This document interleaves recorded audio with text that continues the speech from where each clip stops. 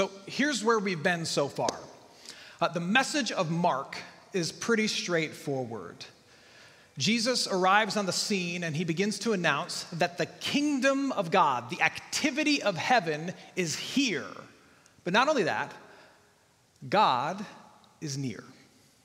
The kingdom of heaven is here and God is near, and you are not far from him, he says. And God wants all of you, to enter into that kingdom. Now, as we've gone through this series, we've expanded on this message that Jesus gives us about the kingdom. So first, Jesus tells us the kingdom is here and God is near, but then he goes further. We ask questions like, well, how do you enter this kingdom? How do you encounter this God? And Jesus tells us the kingdom is here and you enter it in weakness. Everybody else is about earning and proving and striving, but Jesus shows up and he talks about repenting, which is just a way of him saying, look, you enter God's kingdom by recognizing your desperate state and then turning toward him, towards Jesus. That's how you enter the kingdom. Recognize you're weak, turn towards Christ, and you're in. Well, who's this for, we ask? So the weak can enter it, but does that invitation apply to absolutely everybody? And last week we learned that the answer to that is yes. The kingdom is here, and it's open to everybody. And when God says everybody, he means anybody at all. And we quickly overlook just how revolutionary of a message that was and still is. In particular, first century ancient world, participation in religious things, especially first century Judaism, was all about patriarchy and purity. You got to participate if you had the right bloodline, if you had the right dad. Did you have the Jewish DNA? Great, you can participate. Also, do you follow all of the particular rules about cleanliness and purity? Oh, you do? You try? Oh, that's wonderful. You're definitely in. But then Jesus shows up, and he's just walking around grabbing people. You don't know what family tree they're a part of, and definitely by the looks of it, they're not following the rules, and yet Jesus is like, you want in? Come on, you can get in. Let's go have dinner at your house. Jesus makes it clear that the kingdom is for everybody with a special emphasis on nobodies. Today, as we dig a bit deeper into Mark's account, Jesus tells us even more about the kingdom.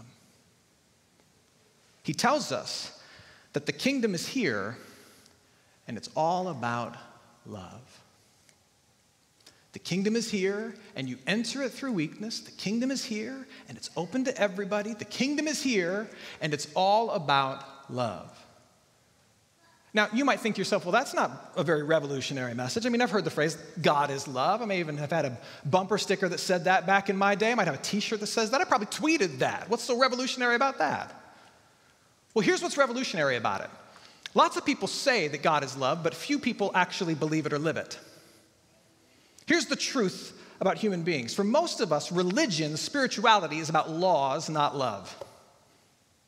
And the reason our religion and our spirituality tends to be about laws and not love is because, truth be told, we love laws more than we love love.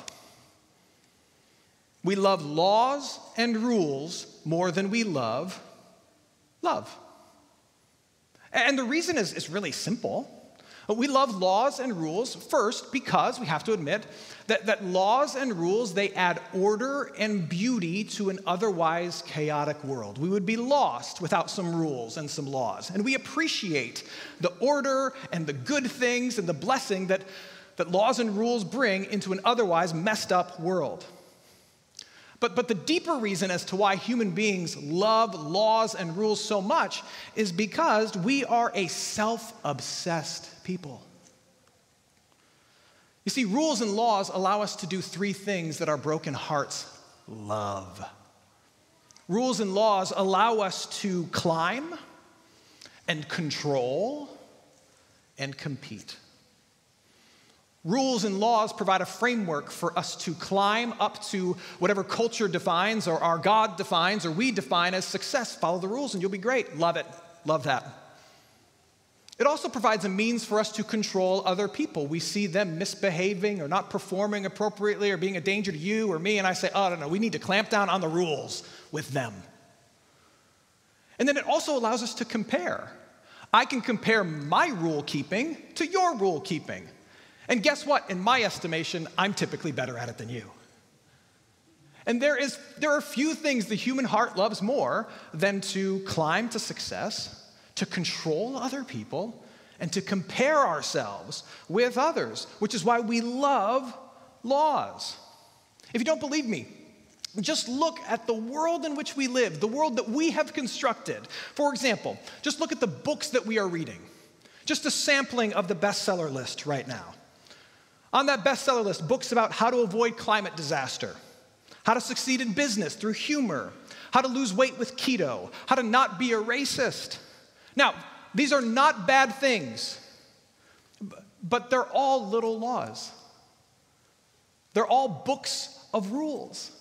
They're all to-do lists, and we buy them, we read them, we download them, we eat them up. Look at what gets traction and attention on social media. Now, there's a lot of fun stuff on social media. I like TikTok dances as much as the next person, but what really gets traction and attention on social media? It's when somebody's being condemned for not following the what? The rules. They've broken whatever the cultural orthodoxy is of the moment, and we're calling them out for it. Whether it's Dr. Seuss or Ted Cruz going to Cancun or AOC in some tweet or some Karen calling the cops, someone is always being called out for breaking the rules culturally on social media. And again, I'm not saying that that's always a bad thing. I think public accountability is sometimes a necessary and good thing. But it's just another example of how we love the rules. We love the rules so much, we especially love it when other people get their noses rubbed in it, which is what much of social media is. Think about your house. You have rules for your house. When your kids were little, you had rules posted on the refrigerator, didn't you? Rule number 1, we are nice to one another. Rule number 2, we are not picky about our food or our noses. And God has rules as well. God has rules. He's got 10 big ones that I can think of. Rules about worshiping Him. Rules about not killing other people. Love that rule. Rules about not cheating on your spouse. I appreciate that one. Rules about treating your parents with respect. Now that I've got kids, that's my favorite one. And these rules that God gives to us, they're not just good. They are essential to human flourishing. So much so that any successful human civilization has, in some way, shape, or form, had these rules as part of the bedrock of their society. These rules are essential for human flourishing. But here's where a problem comes in, even with God's rules. In God's church, you have a whole bunch of sinful people, including me and including you. And because we love rules so much, and we love laws so much, and we love to use them as a means to compare ourselves and to compete with others and to control others and to climb up some ladder of success, we tend to look at God's rules and say, those are not enough. And we add on a whole other layer of rules based on our Christian subculture that we create. Every church has its own Christian subculture that it creates, where they say, yep, there's God's 10 rules, and then we also add things like, thou shalt not dress like that. Thou should never vote like that. Thou shouldn't pray like that, or look like that, or live like that. And we tend to elevate them, albeit in an unspoken manner, we elevate them to the same level as God's laws. And if you happen to join us on a Sunday morning or try to be a part of our community and you break those other rules, the ones we've elevated, we won't outright reject you. No, God's people tend to be way more passive-aggressive than that. We'll just make it awkward for you.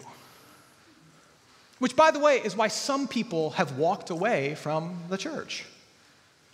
They've walked away not because they've rejected Jesus necessarily, but they walk away because Jesus' people have elevated so much other stuff to this place of importance that it's been hard for them to see Jesus. It's been hard for them to feel like they can understand the unwritten rules or or become just like everybody else. There are expectations they feel like they can't meet or understand, and so they walk away. And this is nothing new. In Jesus' day, the religious leaders had become obsessed with laws. By the time that Jesus was on the scene preaching and teaching, there were more than 600 rabbinical laws, 613 to be exact, that had been added on to the Torah, first 5 books of the Bible. Those were sacred. But some rabbis got together, they wrote a commentary on the law, and they added to it and added to it and added to it until you had 613 laws. Laws and rules about Sabbath keeping, about cleanliness, about food, and about foreigners. Laws about the laws, and so much more. Which meant that by the time Jesus showed up, if you were trying to be an observant Jew based on kind of which sect or tribe you belonged to, and you were trying to take your faith seriously, it meant focusing intently, not on God, but on yourself and on your own adherence to the rules. Am I doing enough? Am I following them? Am I fitting in? Did I get it right? Which is why when Jesus enters the scene and he says, guys, listen, you're doing it all wrong. Everybody is shocked. Very early in Jesus' ministry, when word is still getting out and crowds are still starting to form, Jesus is confronted by some, I would think, well-intentioned religious people who are asking him questions about some religious rules and some laws. One group was asking him about fasting, the practice of abstaining from food for a period of time so you can focus on the things of God. And they were asking about it because the Pharisees, kind of the religious superstars of Jesus' day, they took the law more seriously than anybody else. They were fasting twice a week. Everybody else fasted like maybe a half dozen times a year, but the Pharisees were like, no, we'll see that and raise you 1,000,000. And we'll fast every Tuesday and Thursday, which is probably why they had such bad reputation. They were hungry all the time. And they walk up to Jesus and they're wondering why Jesus isn't fasting as much as the other people who take the things of God really seriously. And then the other group asks him about Sabbath keeping. Moses put some prohibitions around any kind of labor on the Sabbath, on the holy day. And Jesus was being accused of breaking the rules, not only by not fasting enough, but by allowing his disciples to work on the Sabbath. You know what the work was? They were feeding themselves. They were walking through a field, they were grabbing heads of grain, and they looked up to Jesus like, can we do this? Is this gonna be cool? Is this gonna be chill? Because most people are like, not even cool with this. And Jesus is like, have at it, it's fine. And they eat the heads of grain because, they're humans who need to eat, and a whole bunch of other people lose their minds about it. And so Jesus responds to these two things because clearly he has a different understanding of the law and how it all works. So in reference to picking grain on the Sabbath, Jesus says this. He says, the Sabbath was made for man, not man for the Sabbath. The Son of Man is Lord even of the Sabbath. And earlier, after essentially saying, in regard to fasting, that look, there's no need to fast in order to focus on the presence of God when the Son of God is standing right here, Jesus offers this. No one sews a piece of unshrunk cloth on an old garment. If he does, the patch tears away from it, the new from the old, and a worse tear is made. And no one puts new wine into old wineskins. Wineskins were a kind of ancient canteen made of leather, a leather pouch carrying wine. And if that leather pouch was old and dried up, it'd have a whole bunch of holes and leaks in it. And if you try to fill it up with new wine, it wouldn't be able to expand. It would leak and it'd explode and you'd get wine everywhere. You just don't do that. No one puts new wine into old dried out wineskins. If he does, the wine will burst the skins and the wine is destroyed. And so are the skins. New wine is for fresh wineskins. What in the world does all this mean? Here's what it means. Jesus is making a point when he talks about patches on garment and wine. He's saying, I'm introducing a fundamentally different way of relating to God. a fundamentally different way of interacting with God. It's completely new to you who have become obsessed with the law and with the rules. What I'm preaching is not an add-on to your tired system of rule keeping. What I'm preaching is not the patch on the worn-out knee of your favorite pair of jeans. I'm not here to help prop up your system of keeping and maintaining the rules. My teaching can't be contained by your system. My teaching will destroy your system like new wine into old wineskins. That's how different they are. You're all about law keeping, and that's not at all what I'm saying the kingdom of God is about. And then he gives them a taste of just how different his take on the law is when he zeroes in on the Sabbath. What does he say? The Sabbath was established by the Father. The Sabbath was made for man, not the other way around. What does he mean? What he's saying is God put the rules in place to bless the people. God put the rules in place to demonstrate his love and his generosity to the people and to lead us to his love. If your take on the law, if your application of the rules isn't resulting in love, and by the way, letting people eat is loving. If your application of the rules and the law isn't resulting in love, you're getting it wrong.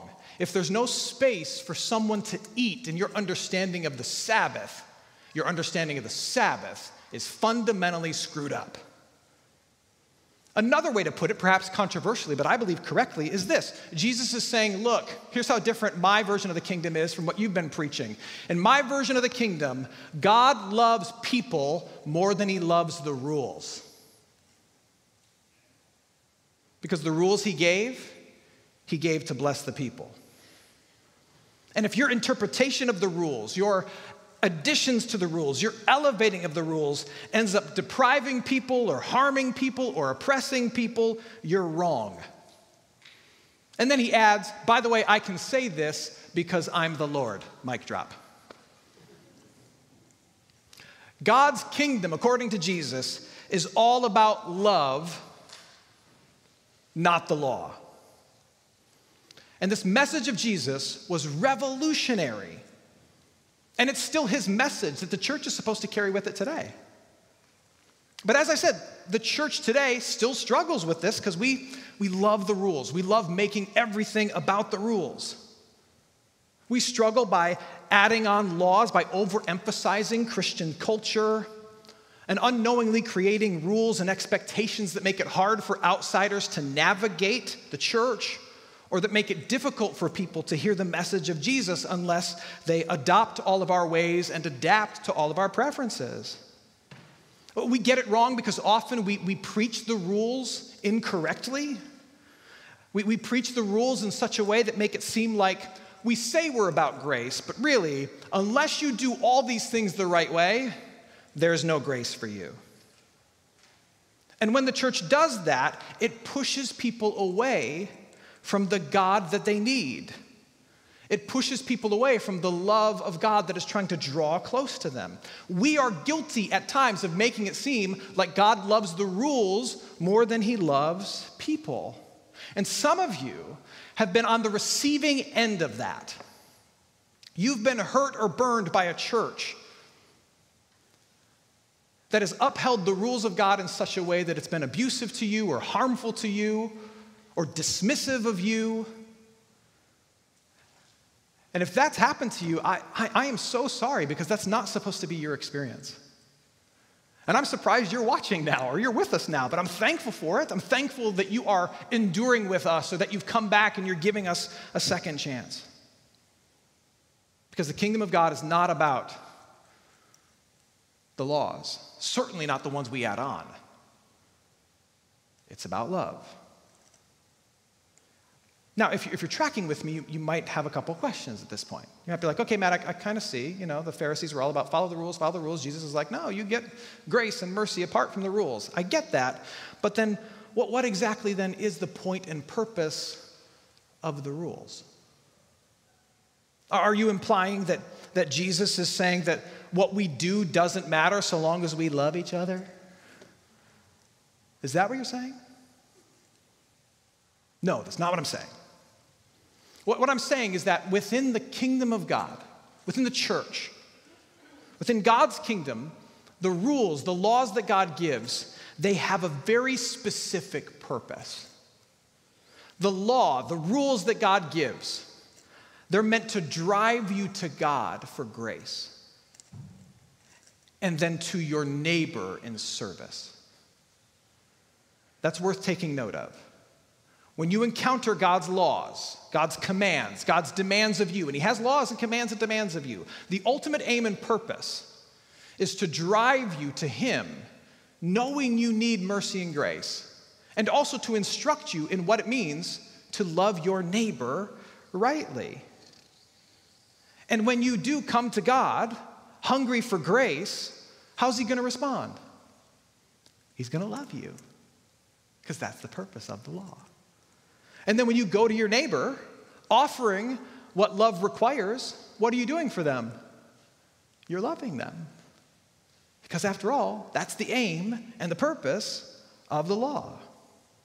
But again, we get it wrong when Christian people apply the law or the rules in ways that make us focused more on how I'm doing and how I'm measuring up, rather than the grace He gives or what our neighbor needs.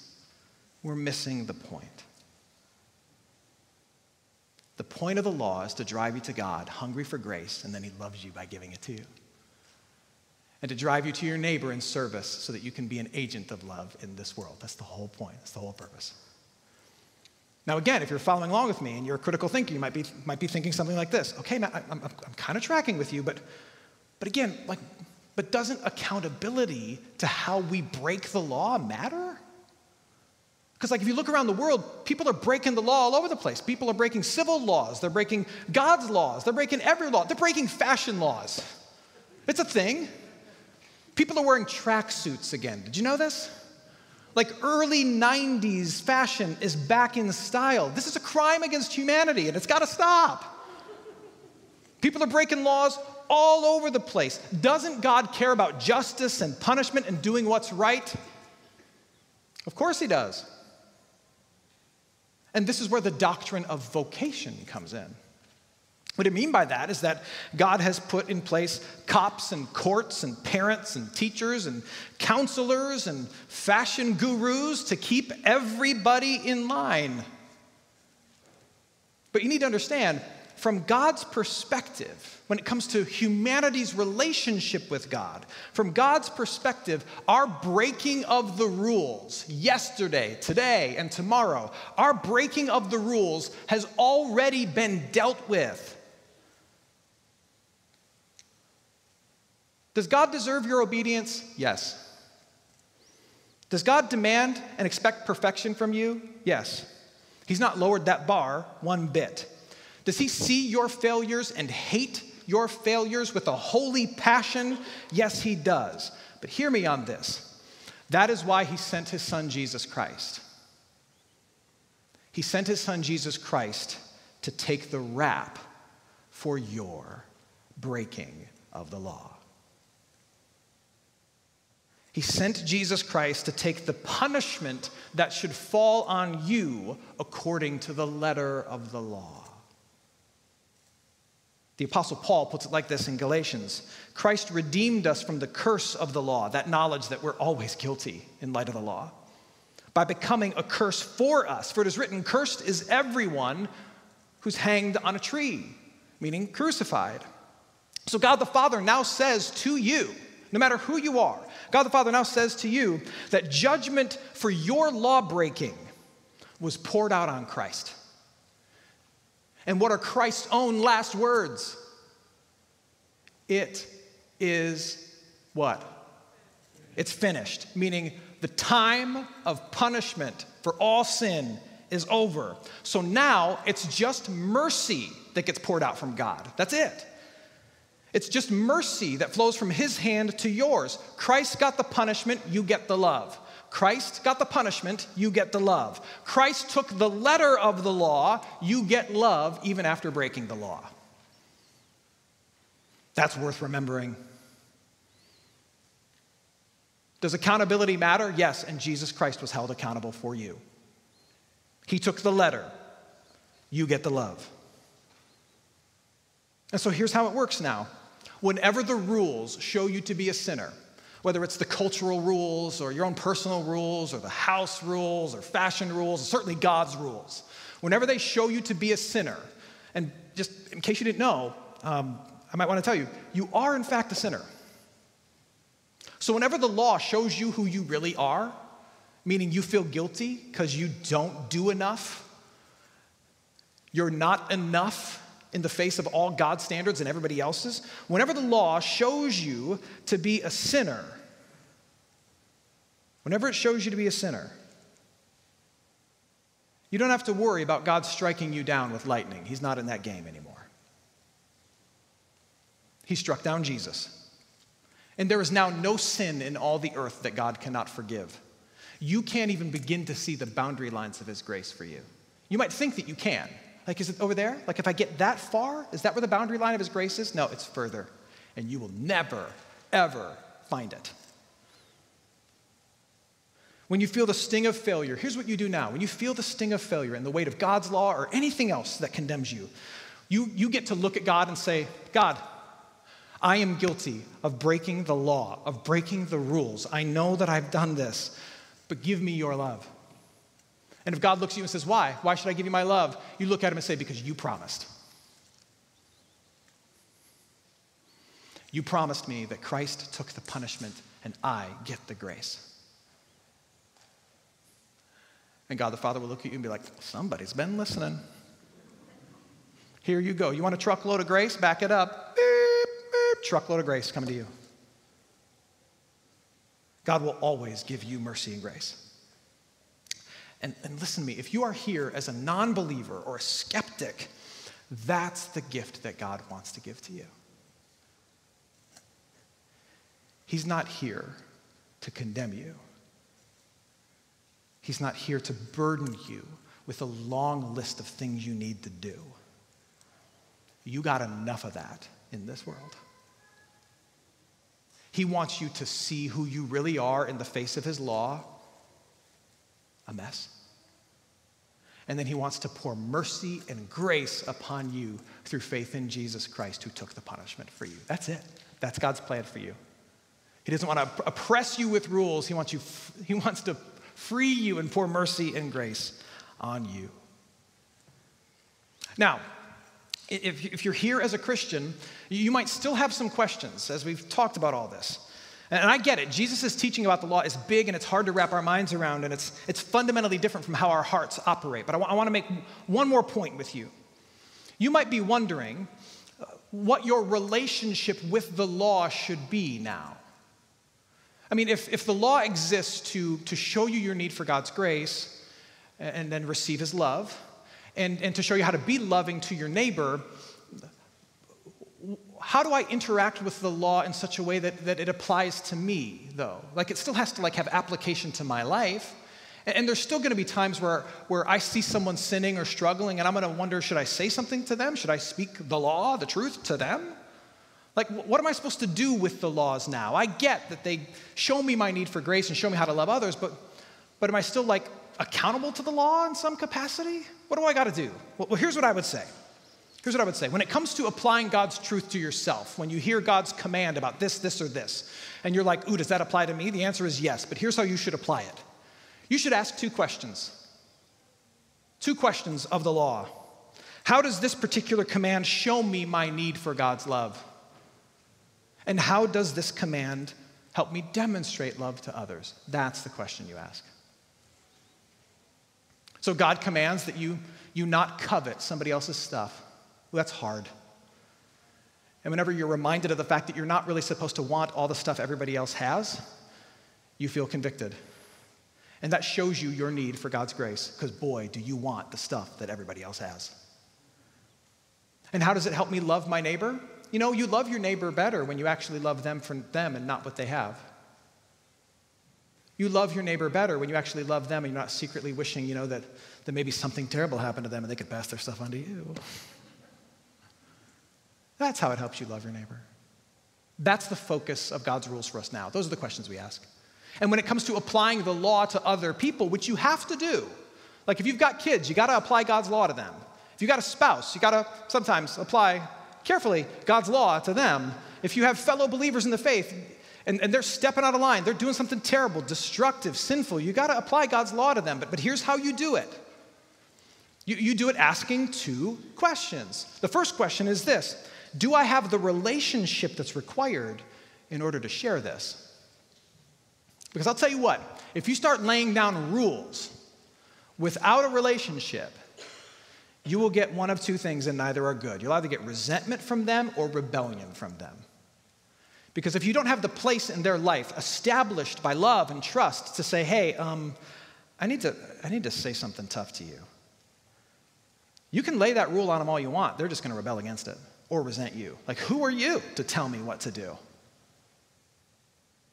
Rules without relationship lead to rebellion. Do you have the relationship that's required? And second, and this is really most important, am I ready to love them and show grace to them in light of their likely failure? If you can't answer yes to both of those questions, then you shouldn't go around dropping God's law on people.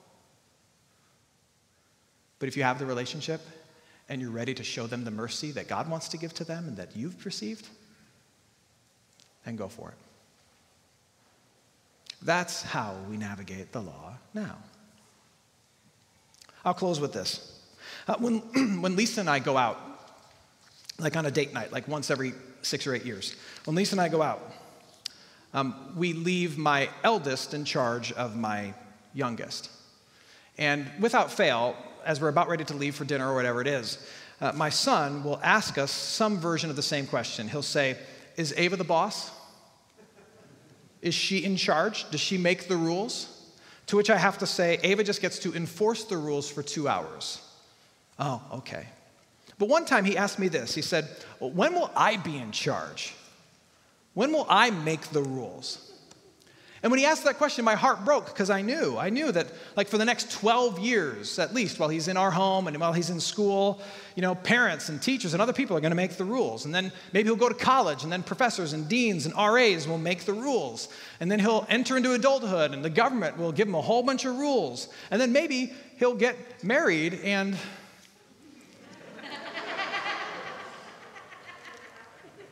he won't make the rules. So my response to him was, you got to get used to this, man.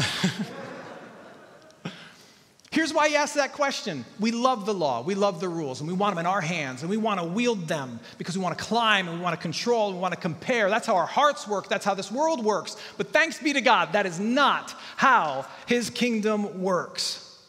Christ has come, and he said, God's kingdom is different. In God's kingdom, it's not about keeping the rules. It's about experiencing and sharing the love of the one who gave them. And when you grasp that, it changes everything. Let's pray. Heavenly Father, we thank you that you have given to us your truth and your word. We thank you that it curbs our bad impulses. We thank you that it acts as a mirror showing us our true sinful selves. And we thank you that it guides us in what it means to love our neighbors. But we thank you more than anything that it is not a means by which we get right with you or have a relationship with you at all. Thank you for sending your son to take the punishment for our failures in light of the law so that we can just receive love, rather, in light of our failures. Thank you. Help us. Help us to love you with our lives in return and to love our neighbors as ourselves. And when we fail, back the truck of grace up for me and for my friends. Amen.